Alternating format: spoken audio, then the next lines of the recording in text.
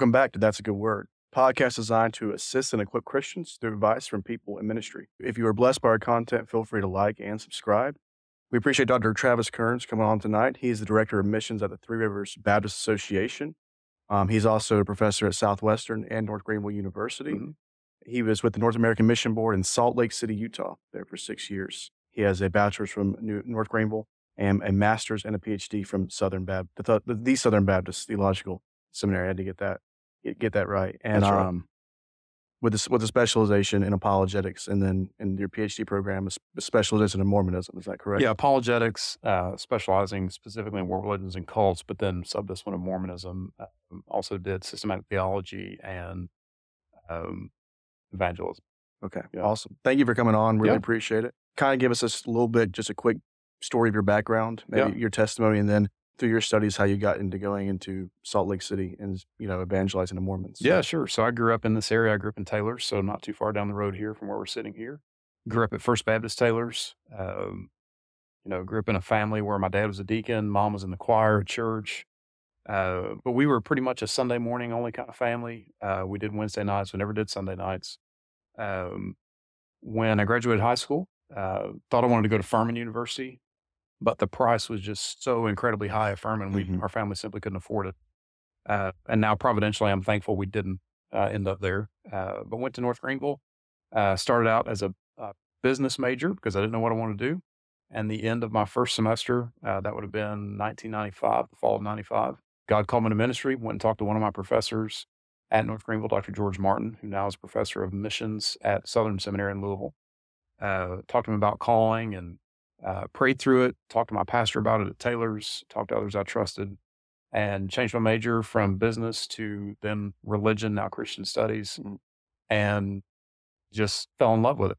So I'd found what God had created me to do. So finished at North Greenville. After I finished there, we served for 2 years. I got married, met my wife in 96. We got married about 2 weeks after I graduated at North Greenville in 99. We served for 2 years at Mountain Creek Baptist Church as associate pastor for youth and education. And then in the summer of 2001, moved to Louisville, did MDiv, finished that 2004, PhD finished in 2009, started teaching full-time at Southern in 2005 while I was doing PhD work. Finished that in 2013, moved to Salt Lake City to work with the North American Mission Board, overseeing church planting and missions in the Salt Lake metro area. Also worked with the Utah-Idaho Southern Baptist Convention, overseeing church planting and missions in the rest of Utah, all of Idaho. 2019, moved to Southwestern to teach there full-time. And then in January of last year, January of 22, came here, accepted a call to be the associational mission strategist for Three Rivers. Old title's DOM, and before that was associational missionary. So usually I just say, if you say, hey, you, I'll answer, whatever it is. Yeah. So I'm one of those kids that, like I said, grew up in church, heard the gospel preached my entire life. One Sunday, the gospel just hit me in a different way. My dad came into my room that Sunday afternoon, led me to Christ. Church discipled me for the next 6 years. I wasn't baptized until I was 14. And then called to ministry from that church and Taylor's and the Three Rivers Association, then the North Greenville Association, helped pay for me to go to North Greenville and Southern again. So I'm thankful to be from the area, born and raised, and called to ministry here. Awesome. Thank you for coming on. And this is great. I was talking to Dr. Drew Hines the other day. All the pastors have been very thankful for your short time here as a director of missions and all you've done. So thank you for doing that. I know, you met Randy Bradley and kind of coming into that role after him. He was doing it for a long time, and very appreciative of him. But thank you for coming in and filling those shoes and working that. So your specialization is in Mormonism, in the study of that. Kind of just starting from the beginning, what is the origin, the history? How did Mormonism start? Yeah, so it starts really with the birth of Joseph Smith in 1806. He grew up was born in Sharon, Vermont, so he grew up in the Northeast, and was going to a number of different Christian denominations, attending various churches he's grown up. The three predominant ones were Baptist, Methodist, and Presbyterian. And he kept having the same question answered in different ways by those three denominations. So he had questions about hell. He had questions about salvation, questions about things like predestination, election, things like that. The Baptists would answer one way, or questions about church. The Baptists answer one way, the Methodists another way, the Presbyterian a third way. Smith felt confused. So one night, the story goes, he's reading his family Bible. He hits James 1:5, which is, if you lack wisdom, ask of God, who will give liberally. And he goes out into the woods to pray about it. And this was in 1820. So he's 14 years old. And he says, I went out in the woods, and when I prayed for wisdom, I was struck by a beam of light above my head. Now, this is the official church accepted version. There are actually a number of versions that Smith wrote in his own hand, but this is the official version. Beam of light hits him, and two figures appeared in bodily form. He said they were God the Father and Christ the Son. And those two figures told him all the other churches are wrong. All the professors, which was just a word then for pastors, are apostate. We will work through you and bring true Christianity back to the earth. So that's really the foundation of it. Not only his birth, obviously, but then this first vision in 1820. From there, he started spreading the message. Interestingly, even though he said that the Father and Son told him that all these churches were apostate, he remained a Methodist for a number of years after this vision, and his family remained Methodist and Presbyterian for a number of years after this vision. Finally, in 1827, he finds some golden plates that he says he dug up out of the earth that an angel had led him to. There's a long story behind that. But he pulls these golden plates out of the earth and he translates them. And we can talk about how that process worked later if you want to. And out of that process came the Book of Mormon, which was printed. And then in 1830, he officially founds the Church of Christ, which became the Church of Jesus Christ, which then became the Church of Jesus Christ of Latter-day Saints. So the whole thing starts in 1830. From 1830 until he died in 1844, he did everything from gather believers, sent people on international missions, things like that. Actually ran for president of the United States on a crazy platform of releasing all criminals on their own recognizance and putting all lawyers in jail and overthrowing the British government. Wow. That was his basic platform. And then obviously religious tolerance. 1844, he was killed, and Brigham Young took over, and at the beginning of 1847, started walking west, found a number of communities along the way, like Las Vegas, Nevada is an original Mormon settlement. San Diego was their western seaport. Arrived in the Salt Lake Valley, July 24th, 1847, and founded Salt Lake City, and that's where they've been ever since. And now, after the death of Joseph Smith Jr., the founder of the church, there are about 250 to 300 break-off groups of Mormonism. So most times when people say Mormon, or you see the two guys riding their bikes on the street in suits, that's the Salt Lake Church that Mormon scholars call Brighamites, because they followed Brigham Young. But there were a number of break-off groups over everything you can think of, except, Baptists, we split over carpet color and paint color on the walls. Right. Mormons split over polygamy and over African Americans in the priesthood, things like that. But about 250 to 300 different break-off groups. Wow. So yeah, now the Salt Lake Church has about 15 to 16 million members around the world. But they're like Baptists. If you can find half of them on any given Sunday, you're doing a great job. Their biggest push, though, is they have about 100,000 missionaries around the world. Just for comparison, the Southern Baptist Convention, which has the largest missionary force in evangelical Protestantism, if you include our chaplains in the count, so North American missionaries, military chaplains, and international missionaries, we have about 11 to 12,000. And we pay our missionaries. Mormons pay their own way to go. 90% of their missionaries are between 18 and 20 years old. From BYU mainly? Well, from all over the place. Okay. Yeah. So they've got 14 missionary training centers around the world, the largest of which is in Provo, Utah, which is off the campus of BYU. Right. But they pay their own way. They're 18 to 20 years old, and there's 100,000 of them around the world. Wow. So that's the basic history of Mormonism. All comes from Joseph Smith and in the Northeast. Wow. Yeah. So when we talk about the Book of Mormon, and I guess there's some other text, what is their view on the inspiration of Scripture. Yeah. As in looking at the Bible and then looking at the Book of Mormon, are they viewed differently or in the same light? No, they're viewed differently. So Joseph Smith had a question from a newspaper editor about basic Mormon beliefs early in the history of the church. And he wrote a response, and that response has been called the Articles of Faith. One of those Articles of Faith says, we believe the Bible insofar as it is translated correctly. We believe the Bible to be the Word of God insofar as it is translated correctly. And we believe the Book of Mormon to be the Word of God. Now, if you notice in that statement, insofar as it's translated correctly is only applied to the Bible, not to the Book of Mormon. When a Mormon says, insofar as it's translated correctly, what he actually means is insofar as it's been transmitted correctly. Mormons are King James only, but they're not King James only out of conviction. It's just out of basically tradition.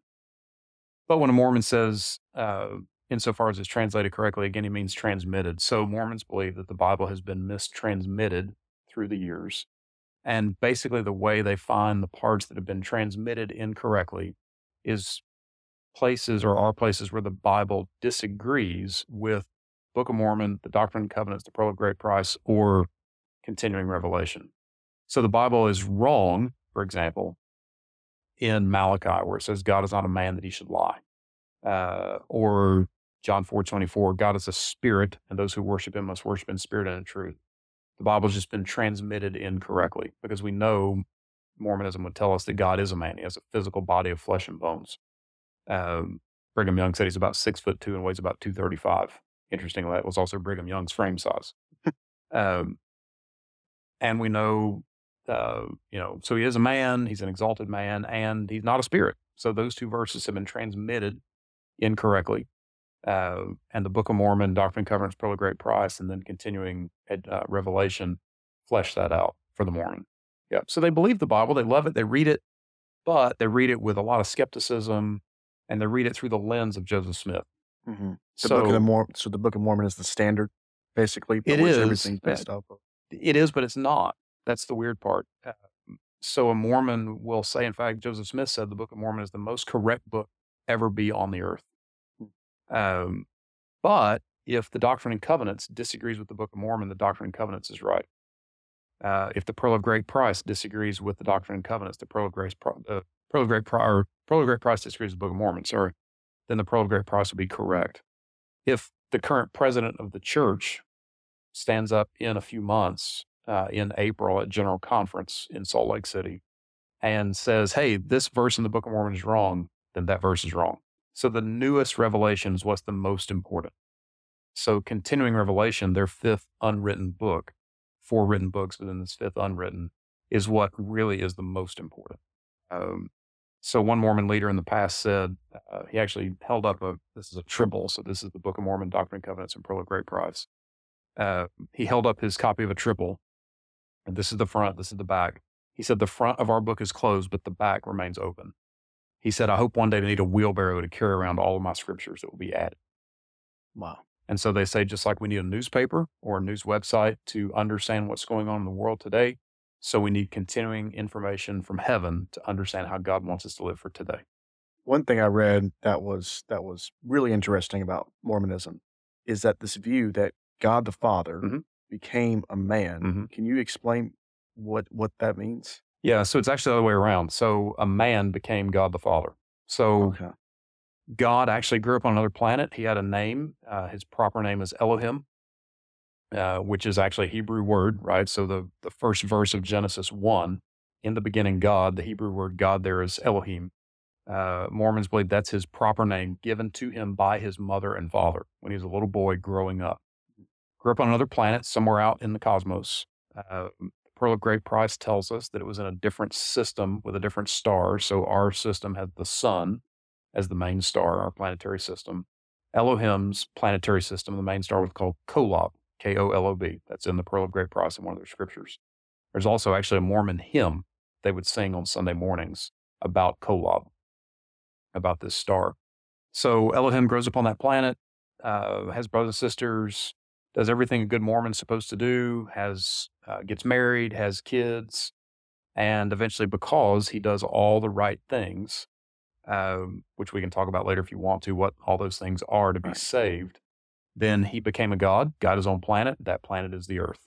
He still lives in a physical body with his wife or wives in heaven.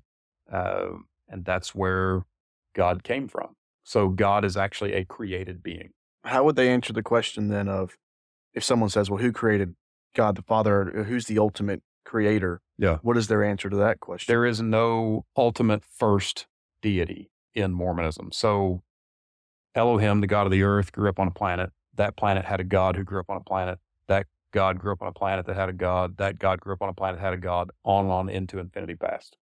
Well, and there's just there's no star. I mean, does that seem to be a problem for them, or they don't really have an issue with that? No, there's really no issue for them because the answer to the question, where did God come from? Usually a Mormon that's either studied a little bit or kind of knows his stuff will say Heavenly Father has chosen not to reveal that to us. Okay. And if you ask, well, what about the God of his planet? Who's the first God? Heavenly Father has chosen not to reveal that to us. You kind of think, well, man, that's kind of a cheesy answer. I mean, come on, give me something better than that. Right. But Christians, evangelical Christians, have the same thing, right? The Lord has chosen not to reveal how man's will and God's sovereignty work together. We just know that somehow they do. We disagree when we interpret the Bible on how exactly it works, but we would say God's chosen not to reveal that to us exactly how it works. We just trust that it does. That's a Mormon same answer. It's a faith answer. So now transitioning maybe from God the Father to Jesus, Mhm. I've had people tell me that Mormons, they can be Christians. They believe in Jesus as well. Mhm. What do Mormons believe about Jesus, and what is it different than what we believe? Yeah, that's a great question. In fact, that's a question we had more than any other question when we lived in Salt Lake City. When I would come back to the South, especially to try to get church partners to come and partner with our missionaries in Mhm. Utah, a lot of people would say, well, Mormons are good Christian people. Why do we need missionaries there? Because they believe in Jesus, right? And most Mormons would say, we have Jesus in the name of our church, but you don't go to Jesus Baptist. But we go to the Church of Jesus Christ of Latter-day Saints. The most important thing to understand about Mormons when it comes to this issue, when it comes to really any issue, where we have similar vocabulary, is that we use the same words, but we use different dictionaries to define them. That's what makes working with Mormons so incredibly frustrating. Yeah. So I can go to Mormon and say, do you believe in Jesus? Yes. Do you believe you're saved by grace through faith, not of works? Yes. Do you believe Jesus is the only way to salvation? Yes. Do you believe God created us? Yes. On and on and on it goes. Right. Do you believe in the Bible? Yes. So Jesus is also a created being, just like God the Father. But in eternity past, when Heavenly Father, Elohim, God, and Heavenly Mother, his wife, start basically the plan in the heavens, their first thing that they do is they start having intimate physical relationships in heaven because God has a body and his wife has a body. So they have intimate physical relationship and they start producing spirit children. The first spirit child born is a little boy and they name him Jehovah. The second, and just as a side note, the second spirit child born is a little boy. They name him Lucifer. So if people have ever heard that Jesus and the devil are brothers in Mormonism, that's how that works. To be fair to Mormons, everybody is a brother or sister of Jehovah and Lucifer because we're all spirit children initially of Heavenly Father and Heavenly Mother. So it's not a special relationship between Jesus and the devil. But that's kind of how that works. So Jehovah is a created being. Basically what happens is God the Father has this plan he wants to enact, and it's to create or form the earth, put humans on it, send a savior for the humans, and then live happily ever after. And he basically puts out a call, who wants to be the savior? Mhm. Jehovah says, I'll do it your way, I'll give you the glory. Lucifer says, no, I'll do it my way, I'll take the glory. Big fight ensues. Lucifer and his followers lose, and those followers are 1/3 of the spirit children, and they become the devil and the demons. And then some of them, prior to 1978, Mormons believe actually become persons with dark skin. So Africans. Wow. And then those persons end up, one of those spirit children that disagreed with God ends up becoming Cain. Cain kills Abel, right, in Genesis, and the mark that God puts on Cain is dark skin. So that's where the negativity towards Africans comes from in Mormonism. So at that point, Jehovah becomes the savior. He's born, not conceived by the Virgin Mary. God the Father comes down to the ancient world in bodily form, goes to find Mary, has an intimate physical relationship with her to conceive Jesus while she's engaged to Joseph. So you got Mary engaged to Joseph over here, and over here you got Mary having an intimate physical relationship with God the Father to conceive Jesus. So Jesus is born in or conceived in an adulterous relationship. He's eventually born. He does everything we believe, performs miracles, preaches the Sermon on the Mount, dies on the cross the whole bit, is buried and then rises again on the third day, ministers for 40 years, and then ascends to heaven. A few years after that, comes to the ancient Americas somewhere. That's the basic storyline of the Book of Mormon. Comes to the ancient Americas either in the heartland of North America or somewhere in Central or South America. Proclaims the gospel to the ancient natives that were here, and that's where the Book of Mormon kind of ends with some family fighting, big skirmishes going on. So that's Jesus. So, when people say to me, Mormons love Jesus, so they're okay, right? Well, you can call him Jesus all you want. But the Jesus in the New Testament that I believe in, the Jesus of Isaiah 52:13 to 53:12 that anybody believes in who's read that, the Orthodox biblical Jesus was not created as a spirit baby in a relationship between Heavenly Father and Heavenly Mother, was not conceived in a physical relationship between God the Father and Mary, is not a created being. He is the eternally existing Word of God, second member of the Trinity. In Mormonism, that's not the case. They don't even believe in the Trinity. They believe in something called the Godhead. So Heavenly Father is more important than Christ the Son, who is also more important than the Holy Spirit. So that's a basic doctrine of Jesus. That's really interesting. So I guess, how do they reconcile some of the accounts in the New Testament where Jesus claims to be God? Or is basically they have to make the argument that that's not what Jesus is really saying? Yeah, that's the basic argument. Jesus is not really saying he and God are equal, at least not equal in being. They're equal in purpose or in functionality or something like that. So if folks listening are familiar with theological controversies in the past, they're modalists. If they've heard of modalism, they've heard of Arianism, where Arius in the 4th century said about Jesus, there was a time when he was not. Mormons can agree with that. And the way they interpret those texts is just by saying Joseph Smith said so. So if we were to read a New Testament text from, say, Paul, and somebody asks you, why do you believe that? Your answer is Paul said so. That's not a cop-out. It's not trying to skirt the issue. That's the answer. I believe Paul said it. I believe it's from God. That's why I believe it. For a Mormon, that's equally true with Joseph Smith. So if you want to look at a text like John 1:1 or John 1:14, anything like that, or Jesus saying, I and the Father are one, they would interpret that through the lens of what Joseph Smith taught, which is they're one in purpose, in functionality, in work, but not in essence or in being. Yeah. If you are a Mormon, then so like we as Christians believe that salvation comes through Christ and Christ alone, his righteousness imputed on us. For a Mormon, how do they get saved? How do they get eternal life, so to speak? So this is a copy of a book called Gospel Principles. Gospel Principles is basically the Mormon adult Sunday school manual. It's got the official seal of the church on the back, got the official seal of the church on the inside. So this is officially binding doctrine. It's only officially binding if the church prints it. Just because a Mormon writer writes it doesn't make it official. The church puts the seal on it, it's official. So I always use this book. And by the way, for evangelical Christians who might be watching who think that our Sunday school lessons might be boring, Mormon adults go through this same book once every 4 years. It doesn't change. It occasionally is updated by the cover's updated or a few things inside are updated, but Mormon adults, some of them have been through this thing 10 times.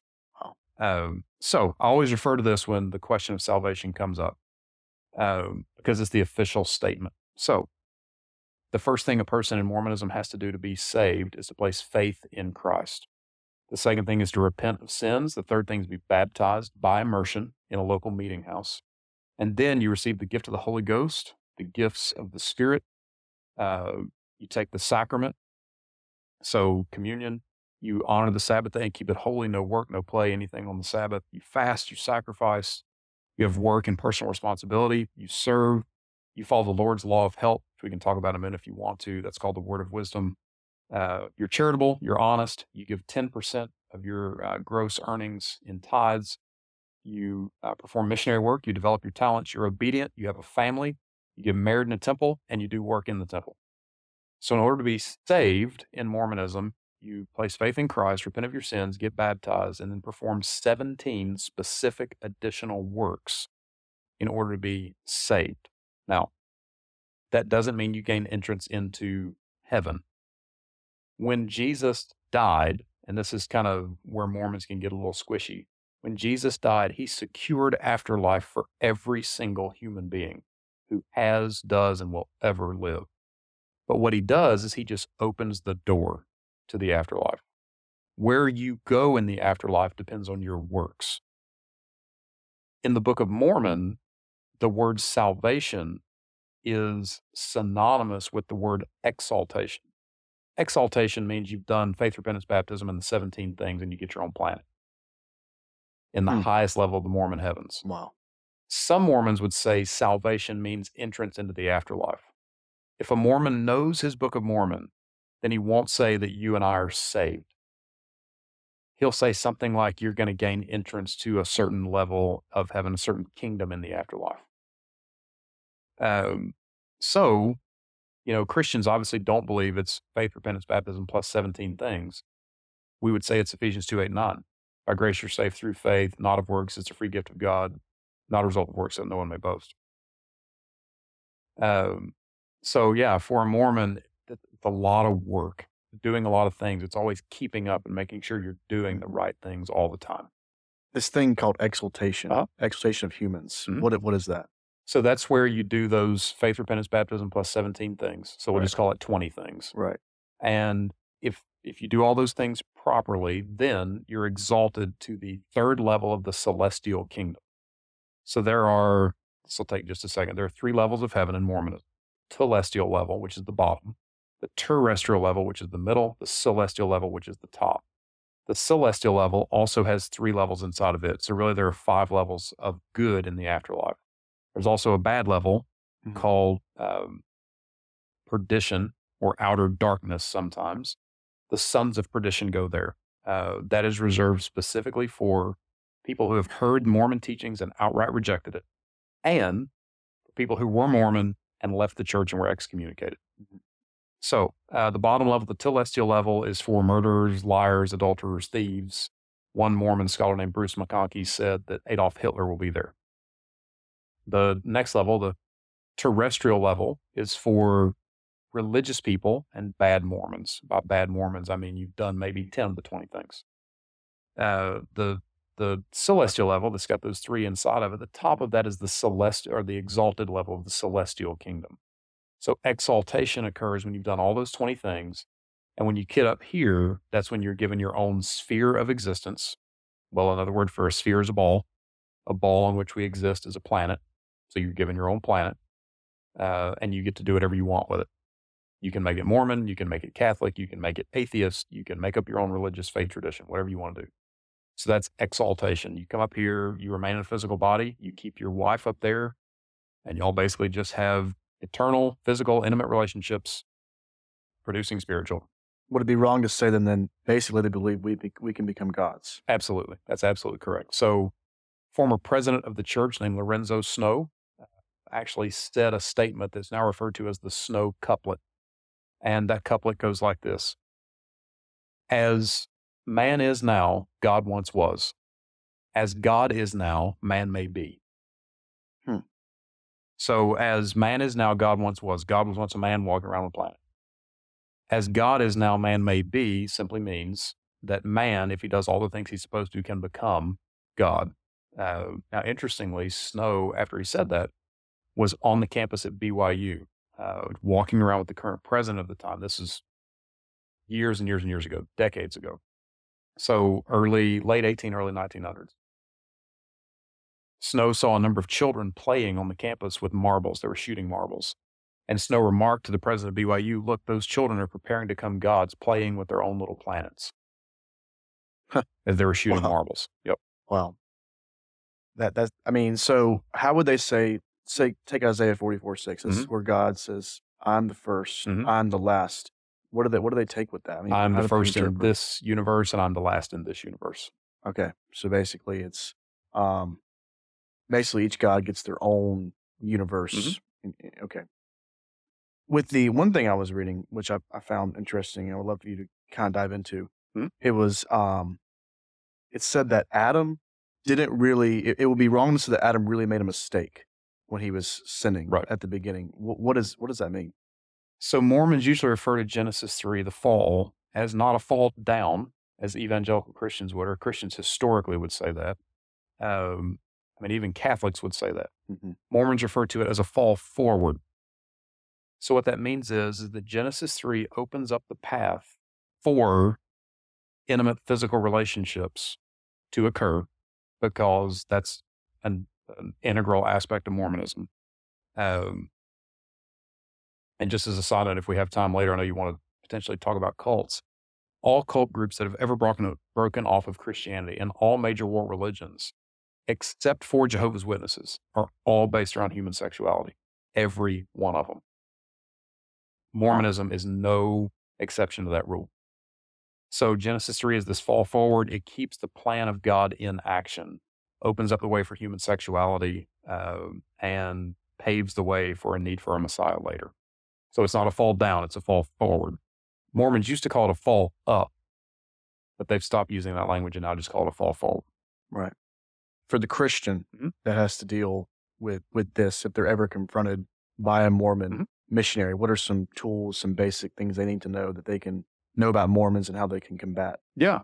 So teachings? it's in a little book I brought called Preach My Gospel. And by the way, if anybody wants to, you can go on the LDS website. Now it's churchofjesuschrist.org. You can also check out lds.org and download these books for free if you want to read them. Preach My Gospel is the Mormon Missionary Handbook. So it's important to know that they will tell you exactly what the missionary is going to say. You can go through their 5 lessons now that the Mormon will go through, and you can just look through this as a Christian and know word for word what the Mormon is going to say, because at those missionary training centers, they literally memorize this script. Wow. And it's even, the only difference is whatever language they're going into would be the only difference, but it's word for word. So the most important thing to know is if a Mormon missionary comes to your door and he says, true Christianity was lost from the earth after the death of the last apostle, that is literally all he knows. If you were to say, prove that to me, Christianity was lost would be the answer. And if you keep pushing, you won't get anything else, because literally the only thing the Mormon missionary knows is what he memorizes. So the most important thing to remember is when a missionary comes to your door, so you get the knock at the door, and it's the 2 19-year-old boys from somewhere in the Mountain West, probably, dark suits, white shirts, dark ties, and big name badges that say Elder Smith, and they're 19. Most important thing to know is they are not trained theologians. They've not been to Bible college. They've not been to seminary. They've memorized 5 lessons. They've memorized a script. The other important thing to remember is these are not the enemy, right? They're not Satan in the flesh. Now, because they're not believers, Satan is in control of their lives. Sin is in complete control. Satan is in control of them. Right. However, they need the gospel just as badly as we did before we were saved. The most important thing you can do with a Mormon missionary is be nice. Because Mormons are taught that non-Mormons will just slam the door in their face, want to kick them out, things like that, scream at them, say they're in a cult. You don't want to do any of that stuff. You want to be the person when the Mormon missionary leaves your porch or leaves your home or wherever it may be, parking lot if you meet them there, and you want the Mormon missionaries to walk away saying, goodness, all that guy talked about was Jesus. So the best thing we can do with a Mormon missionary or with any Mormon that might be a neighbor, whoever it might be, is to share the gospel.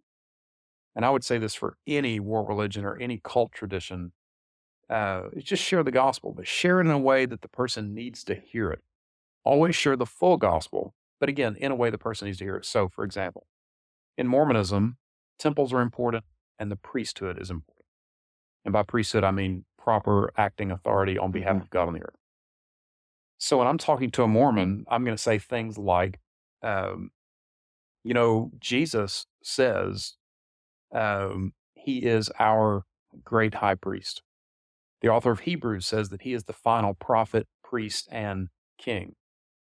So what's great about Jesus is by placing your faith and trust in Jesus, repenting of your sins, placing your faith and trust in Jesus and him alone, I don't need a human mediator between me and God, because Paul says Jesus is the one mediator between God and man. The author of Hebrews also says that the temple, that Jesus is the great high priest in the temple in the heavens. So if Jesus is our great high priest, if he holds true priesthood, and he is currently in the temple in the heavens mediating on our behalf, not only do I not need a physical human mediator, as a person, I also don't need a physical building to mediate between me and God. Because in the Old Testament, everything is physical. We have physical temples, physical food laws, physical circumcision. In the New Testament, all of those things become spiritual. We have spiritual food laws. We have spiritual circumcision, circumcision of the heart. It's not physical baptism, it's circumcision of the heart. We have a physical, or spiritual rather, great high priest in Jesus, in a spiritual heaven mediating on our behalf. So what I've just done is remove the need for the priesthood and remove the need for the temples, but I've never said Joseph Smith. I never said Brigham Young. I never said Book of Mormon. I never said you're in a cult. So it's following the example of Paul in Acts 17. When Paul talks to the Stoic and the Epicurean philosophers, every single phrase that he utters at the Areopagus in Acts 17 directly addresses either Stoicism or Epicureanism or both. But he never says Stoic or Epicurean, ever. What he does is presents the gospel in a way that scratches the itch, so to speak, of the Stoic and the Epicurean. So that's what I would say about Mormons. Know that they need the priesthood. Know that they need physical priesthood. Know they need physical temples. Address those things in your gospel presentation and fill it with grace, mercy, and forgiveness. Because look, having to do 20 things to be saved is not full of grace. It's not full of mercy, and it's the opposite of forgiving. Yeah. But we worship and serve a graceful, merciful, forgiving God. And it will be like a cold drink of water when you've been wandering through the desert for a year to a Mormon when you proclaim the gospel in that way. Right. I imagine there's a lot of uncertainty amongst Mormons about their eternal There eternity. is. In fact, a former president was asked, how many Mormons do you think will make it into the exalted level of the celestial kingdom? And he said, and I quote, we'll be doing good to get 10%. Wow. So they just basically have to hope. A lot of Mormons will say, I'll do my best and God will do the rest. So basically, Mormonism is a polytheistic religion. So technically Right? it's not. Technically it's henotheistic. Okay. So polytheism is the belief that there are multiple gods and we worship multiple gods. So Hinduism is also henotheistic. Buddhism. Okay. Some Buddhists would be polytheistic. A lot of Central and South American ancient religions, like the Mayans and the Aztecs, were polytheistic. Henotheism is the belief that there are multiple gods, but I'll pick one and worship that one because I believe he can give me more or she can give me more and protect me from the other deities. That's Hinduism. 330 million gods, but most Hindus pick one, worship that one, believing that one can protect them from the other 329,999,900. Mormonism is the same way. They believe in an infinite number of gods, but they pick one, Elohim, and worship him. They don't worship any other deity. So it's not polytheistic simply because they don't worship multiple gods. Right. It's henotheistic. Yeah. Okay. Understood. So Mormonism as a cult and then just cults in general, how do these things form? Usually they form by somebody having a question about something in Christianity and they just can't get a satisfactory answer, or they get a bad answer. Or they get an answer that some pastor or professor somewhere just makes up. Or it's a person that's, and I hate to put it this way, but it is what it is. It's a person that's kind of off his rocker a little bit. And sin makes people crazy. And he starts to proclaim he's had revelations from heaven. People like David Koresh with the Branch Davidians in Waco in the 90s, like Jim Jones in Guyana in the 70s, like Joseph Smith, like Muhammad. Islam is technically a cult of Christianity. It's just gotten large enough now that it's considered a world religion. Mm-hmm. Hinduism, or Buddhism rather, is a cult of Hinduism, but it's large enough to be a world religion. Technically speaking, Christianity is a cult of Judaism because it historically grows out of that. I'm not saying Christianity is a cult, just saying that's the way that you kind of classify these things academically. But they start by somebody claiming to have revelation from God. Usually, if it's a cult out of Christianity, it's revelation that is different from and contrary to the Bible. They have a different view, something to do with the Trinity. So it's either the Father, Son, or Spirit, two or all three. They claim to be the only ones who have the truth.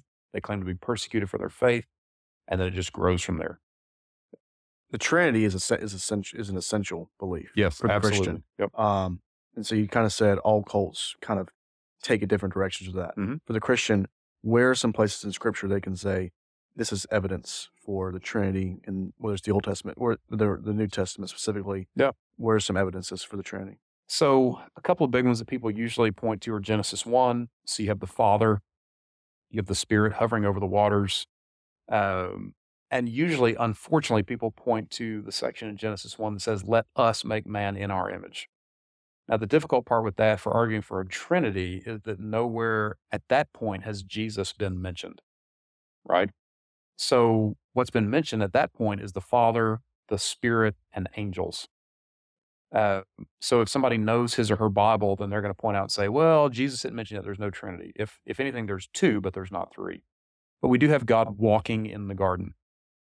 If that's a true story, and it is because it's in Genesis, then we know God can't physically walk through a garden because he's a spirit being. Therefore, that's a pre-incarnate Jesus walking through the garden. So there you have the Father, Son, and Spirit. You can look at the baptism of Jesus, the Father speaking, the Spirit descending like a dove, and Jesus being physically baptized. You can look at the end of 2 Corinthians 13. So some translations have 2 Corinthians 13:13. Some have it listed as 13:14, but nonetheless, it's the same in all of them. Just versification is different. It says, the love of God, the grace of Christ, and the fellowship of the Holy Spirit be with you all. There's all three put on equal footing, and all three are given specific tasks and specific roles they perform. God loves, Jesus gives grace, the Spirit gives fellowship. So those are just a few places you can look to. Genesis 1, John 1, the baptism of Jesus in all four Gospels, and in the end of 2 Corinthians. Okay. One thing I wanted to ask, one thing about Mormonism, and this is kind of off topic, but in that Genesis 1 account where it says, God says, they have become like us, talking about humans. Yep. What does that mean from the Mormon perspective? From the Mormon perspective, it's you knew too much. You got too much information. And so we need to shut this whole thing down and move it forward. Now, it's also part of the fall forward, right? Because we now have the knowledge of good and evil. So once you have the knowledge of good and evil, up until that point, humans were basically on the fence, could go either good or evil. Once you have the knowledge of good and evil, we fall to this side, but it's to the evil side, but it's a good fall. So that's the fall forward part. That's how they would interpret that. Gotcha. Understood. So for any cult, one thing I hear a lot is, well, for one, I mean, Jesus comes on the scene in the New Testament, and he says some things that the Old Testament scribes and Pharisees strongly disagree with. That was not their expectation. So for someone that says, what makes Jesus different from any other cult leader, how would you respond to that? Pretty simply, the Bible says so. Okay. Jesus is the eternally existing Son of God. He is the eternally existing second person of the Trinity, John 1. The four servant songs in Isaiah, Genesis 1 with him walking through the garden. I'm not going to point to evidences or things like that because of my understanding of apologetics. I'm always going to point back to the text of Scripture. Jesus is different because the Bible says so. Right. He really did rise from the dead. He really did appear for 40 days. He really did ascend to heaven on the 40th day. He really came in the flesh, performed all these miracles, did all these things, taught these things. Really did found the Christian church that in the face of every possible opposition thrown at it grew exponentially over the last 2,000 years. My basic answer, though, is the Bible says so. Right. Understood. How should we respond to anybody saying that they have new revelation. I mean, what's the answer to there's no more revelation that comes after what the scripture that we have after the Bible? Yep. So I'd point to 2 Timothy 3:16 and 17. All scripture is inspired by God and given for various uses, right? So for doctrine, for reproof, for correction, for training in righteousness. And 3:17, so that the man of God may be thoroughly equipped or adequate for every good work. And Paul there is talking about not only the Old Testament, he's also talking about the Gospels, which would include Acts because Luke wrote Luke and Acts. Mm-hmm. He also refers to Peter's writings as Scripture. Peter refers to Paul's writings as Scripture. They both refer to James. It would also include Revelation, 1st, 2nd, 3rd John, because the Gospel writer wrote all those as well. So when we say all Scripture in 2 Timothy 3:16, it's Genesis 1 to Revelation 22.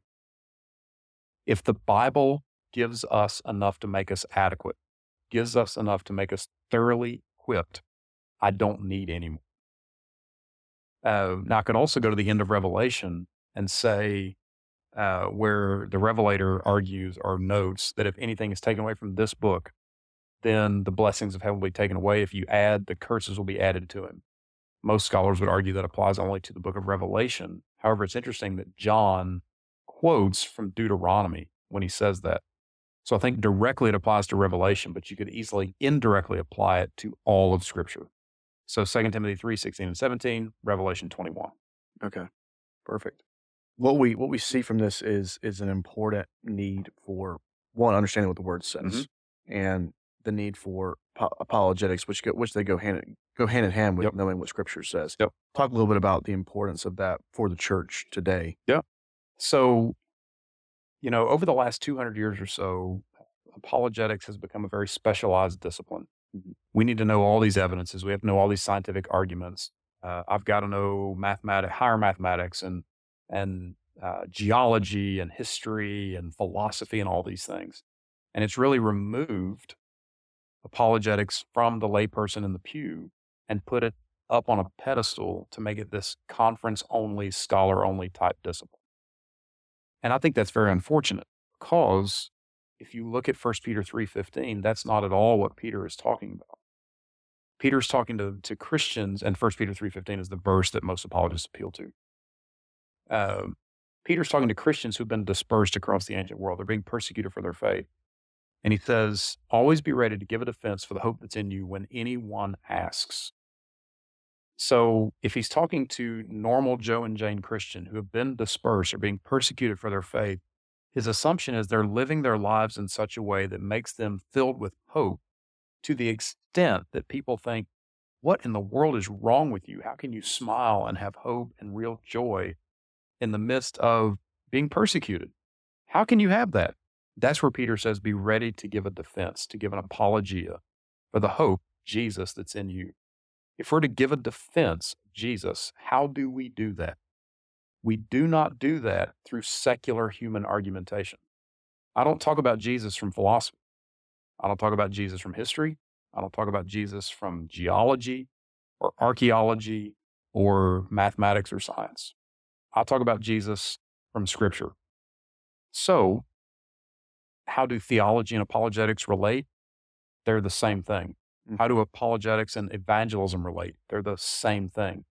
Anytime you answer the question, why Jesus, you're doing apologetics, you're doing theology, you're doing evangelism, you're doing biblical studies. Right.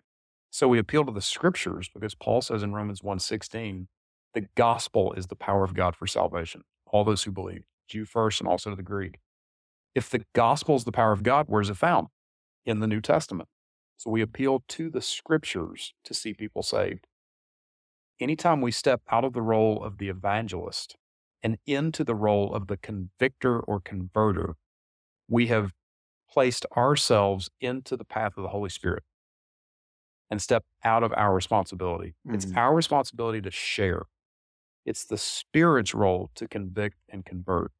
What's happened is over the last 200 years or so is apologists have said, let's share, but let's also convict. Let's argue them into the kingdom. Let's show them such a powerful, logical argument that they simply can't say no. That's as unbiblical an argument as you find anywhere. Nowhere in the text, from Genesis 1 to Revelation 22, do you see logical argumentation being used. You see the gospel being presented to people in a way that they should hear it so they can understand it, so it scratches the itch. So what's apologetics good for? We study Mormonism to know how to share the gospel with them. So in the back of my mind, when I'm talking to a Mormon, I know what he believes. I know what parts of the gospel to stress. Jehovah's Witnesses, Christian Science, Scientology, Branch Davidians, Jews, Buddhists, Hindus, Muslims, on and on it goes. The atheist on the street, the college student who no longer believes in God and is agnostic. Mm-hmm. I'm never going to say any of those words, but I want to share the gospel in a way that will scratch that itch. So apologetics and theology, hand in glove. Evangelism and apologetics and theology, hand in glove. It all goes together. Right. Think about some of the evidential apologists out there that I guess like William Lane Craig is probably the biggest name.